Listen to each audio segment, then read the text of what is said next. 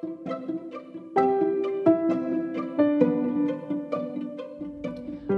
to Two Pizza Marketing, a podcast that explores the marvelous mess of marketing on small teams.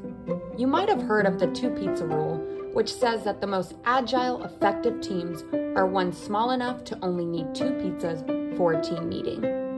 On this podcast, every episode will be a candid, relatable conversation with an experienced small team marketer, someone who is creating success on a scrappy level, learning from failures, and trying to stay sane. Hello, listeners. Welcome. I'm so excited because I have Marissa Cohen with me today, who is actually one of my first friends in property technology. She is the senior content manager at Endpoint, and she was previously at SmartRent leading a team of marketers where actually I got to meet her. So welcome. I will let you go ahead and do a little intro about yourself. Sure. Thank you so much for having me, Ashley. I'm super excited to be here on the podcast.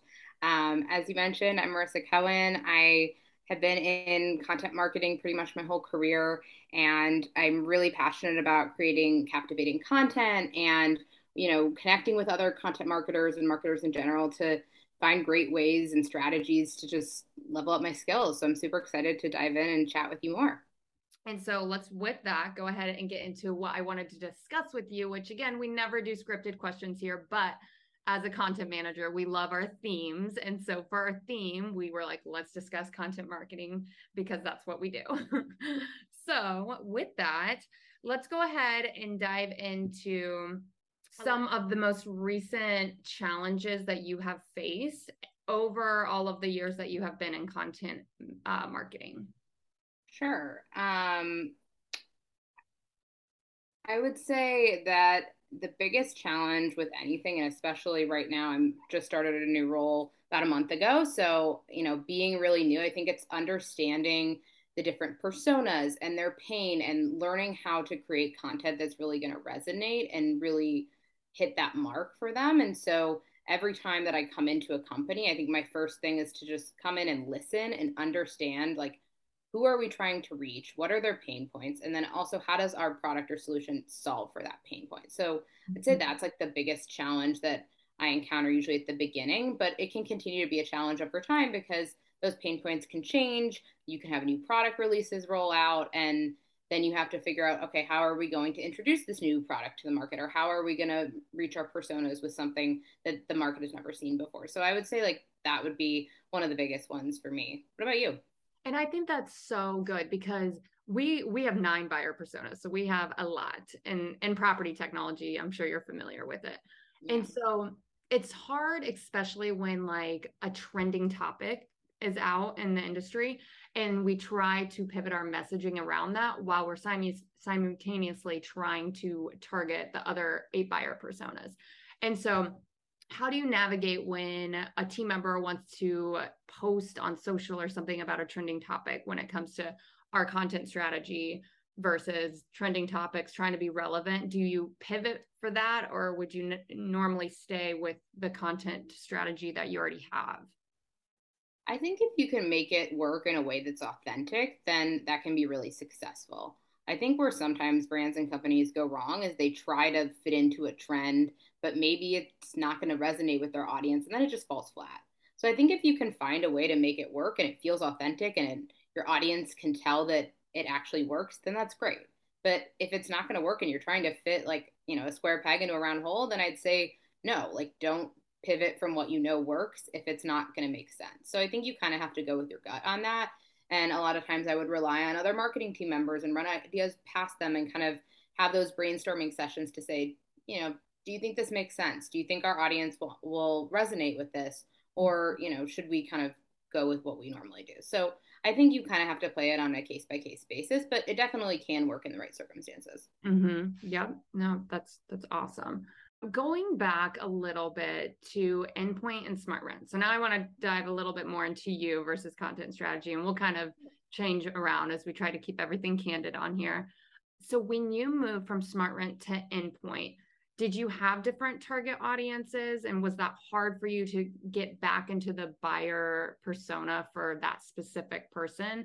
Or was it similar? Like, I think it's hard for anyone that's changing from, even if it's like B2C to B2B, trying to get around the, oh, I'm going to have to learn a whole nother buyer persona, all of their new pain points and answer those questions. And it can be a hard time ramping that up. So what would your advice be for someone that might be doing that right now? Yeah, I mean that's exactly it. Leaving SmartRent, we were multifamily focused in the prop tech space, and so our buyer personas were property management companies and executives at those companies. Where now I'm shifting to a real estate technology company where we're looking at buyers, sellers, agents.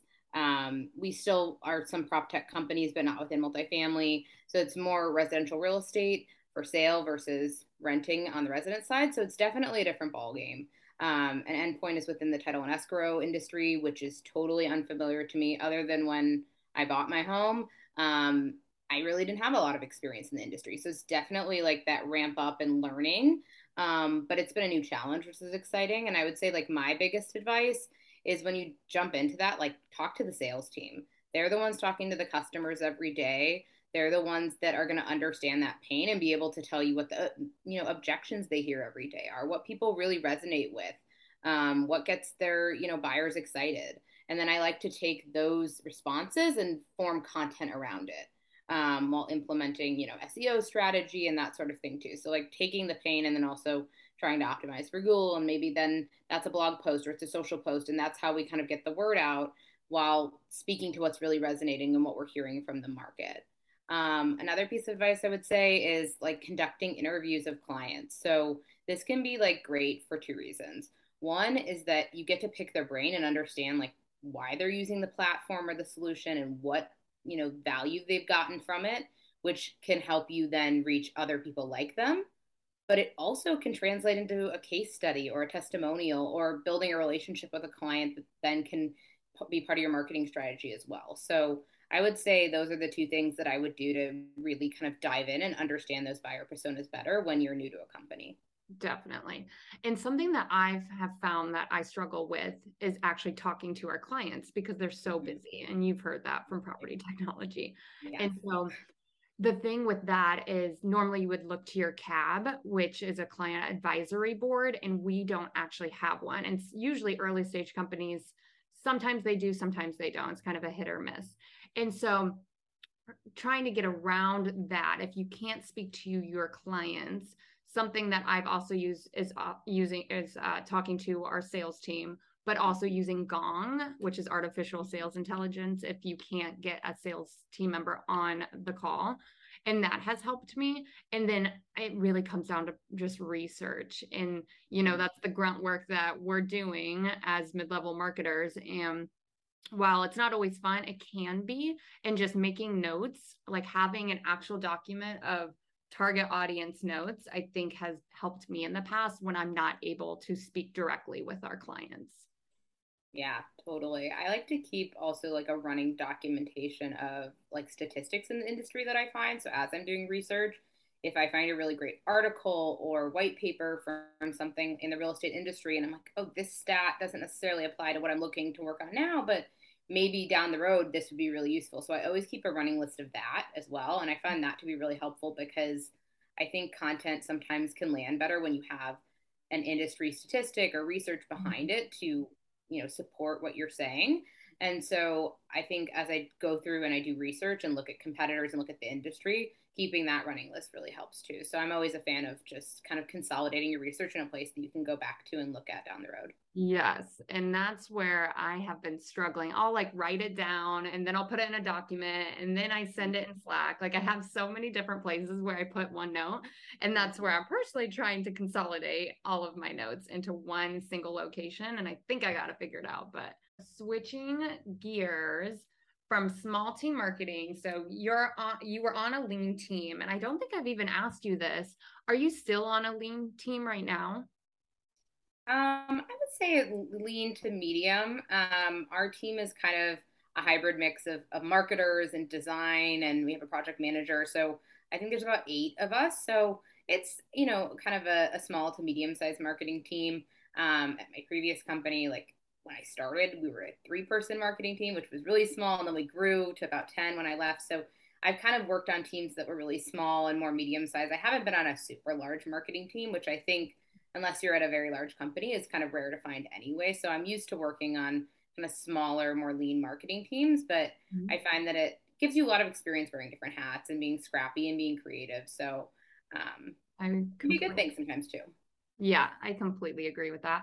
And the reason I ask is going from that lean team to a bigger marketing team, was there any like huge difference in the two and like resources that could have helped along the way that you would suggest to someone else?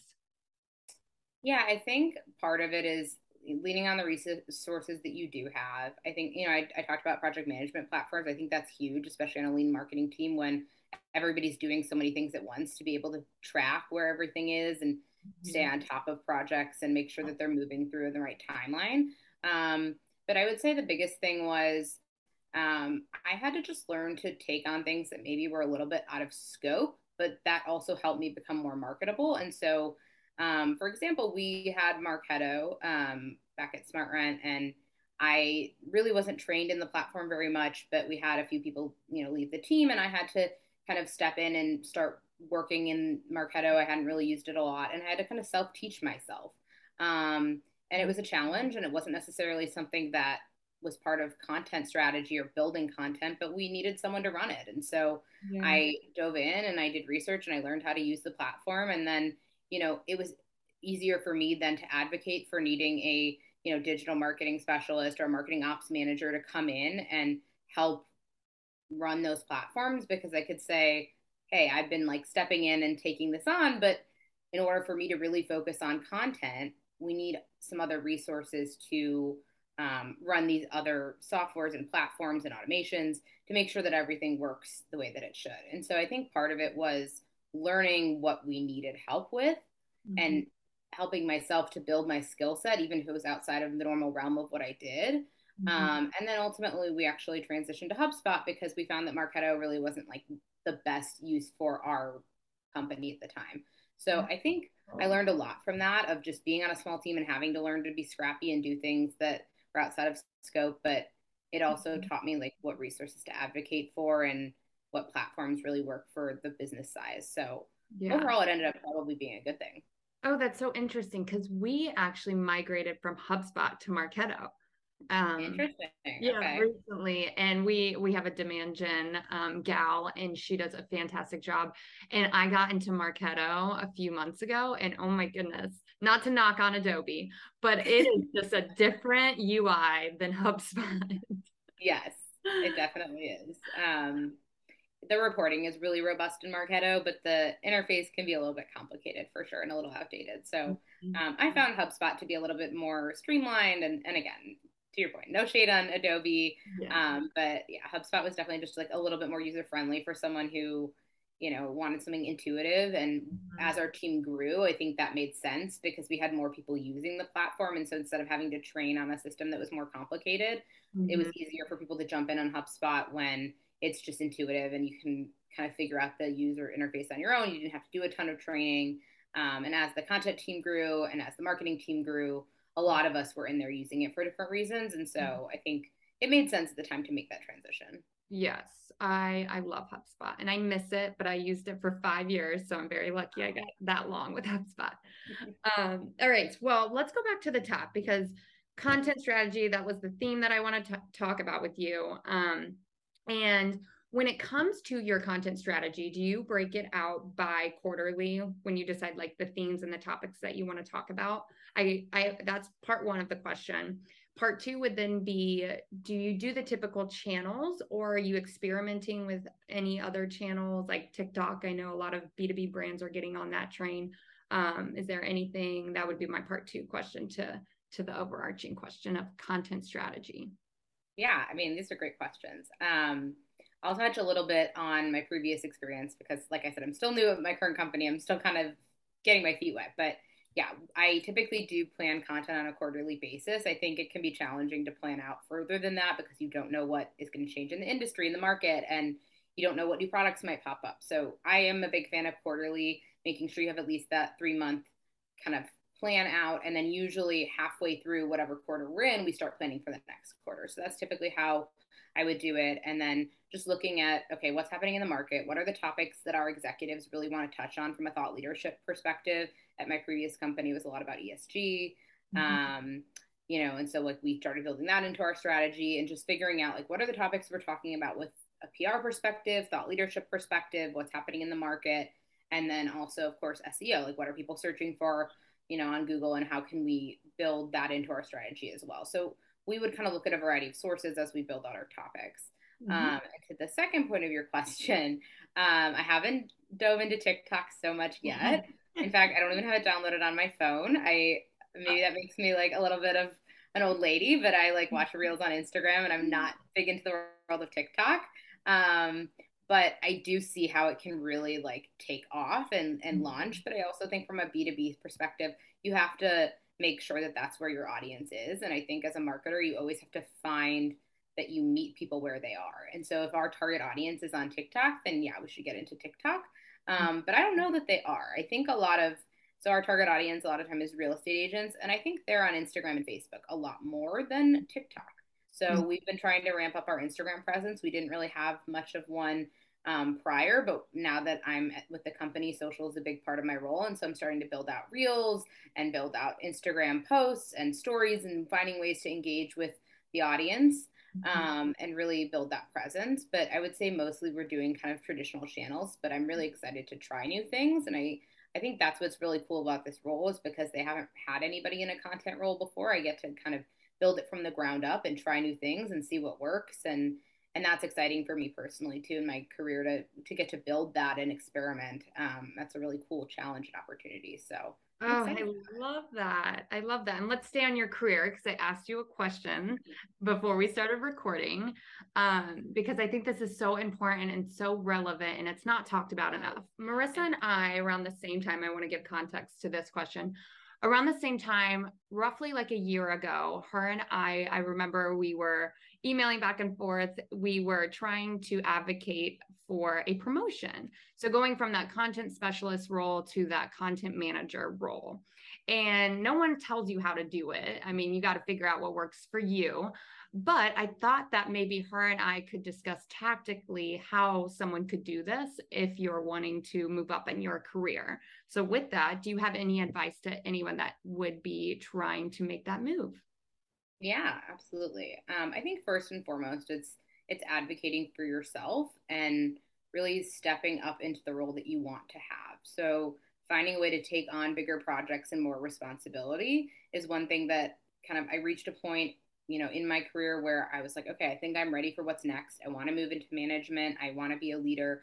How can I do that? And so it was having conversations with my boss to advocate for what I wanted and try to find a timeline that would work. And then also just in the meantime, we brought on some additional people on the content team. So I help to onboard them and train them and review their work and provide guidance as they started to onboard. So then those skills could translate into me being a manager. And when I would advocate for what I wanted, I would say, here are all the ways I'm already doing the role. And here's why I think I'd be good at it. And ultimately, I also really, I have to thank, I had a mentor that really advocated on my behalf. She wasn't my manager, but, she saw that I was capable of being a leader and she gave me opportunities to step up in non-traditional ways. And she advocated for me to really get my promotion. And so I think that's another piece of advice is like, maybe it's not only about advocating to your boss, but it's about working cross-functionally with other leaders that can then speak on your behalf to say, hey, you should look at her. She might be a really great person to move into management. And I think that really helped me to, grow in my career as well. So I will forever be indebted to her. And yeah, she knows who she is if she's listening. That is gold. I love that. I mean, having mentors and just like-minded people on your side, it's so easy to lean on them on what you should do in those types of scenarios. So I think that is great advice. I'd also add for anyone in this situation right now to use numbers and statistics and like deliverables and what type of essentially what you're influencing and the ARR that you're bringing from a content campaign standpoint can help you as well. So that's the last little tidbit I would add to that question. All right. Well, lady, this has been so much fun. I'm going to wrap it up by letting you give a little spiel on where people can find you. Sure. Yeah. You can find me on LinkedIn, Marissa Cohen. I'm also on Instagram. My personal Instagram is just Little Miss Mariss, so you can follow me there. And then if you want to check out Endpoint, it's endpoint.com, or you can check us out on LinkedIn and Instagram. Get Endpoint on Instagram, LinkedIn, just type in Endpoint and we'll come up. And thank you so much, Ashley, for having me. This has been a really great conversation, and I'm super honored that you asked me to participate. So thank you. Of course. Thank you. And thank you, listeners, for making it this far. If you have any questions at all, please reach out to me or my co-host, Melissa Moody, and we will see you next week. Thank you.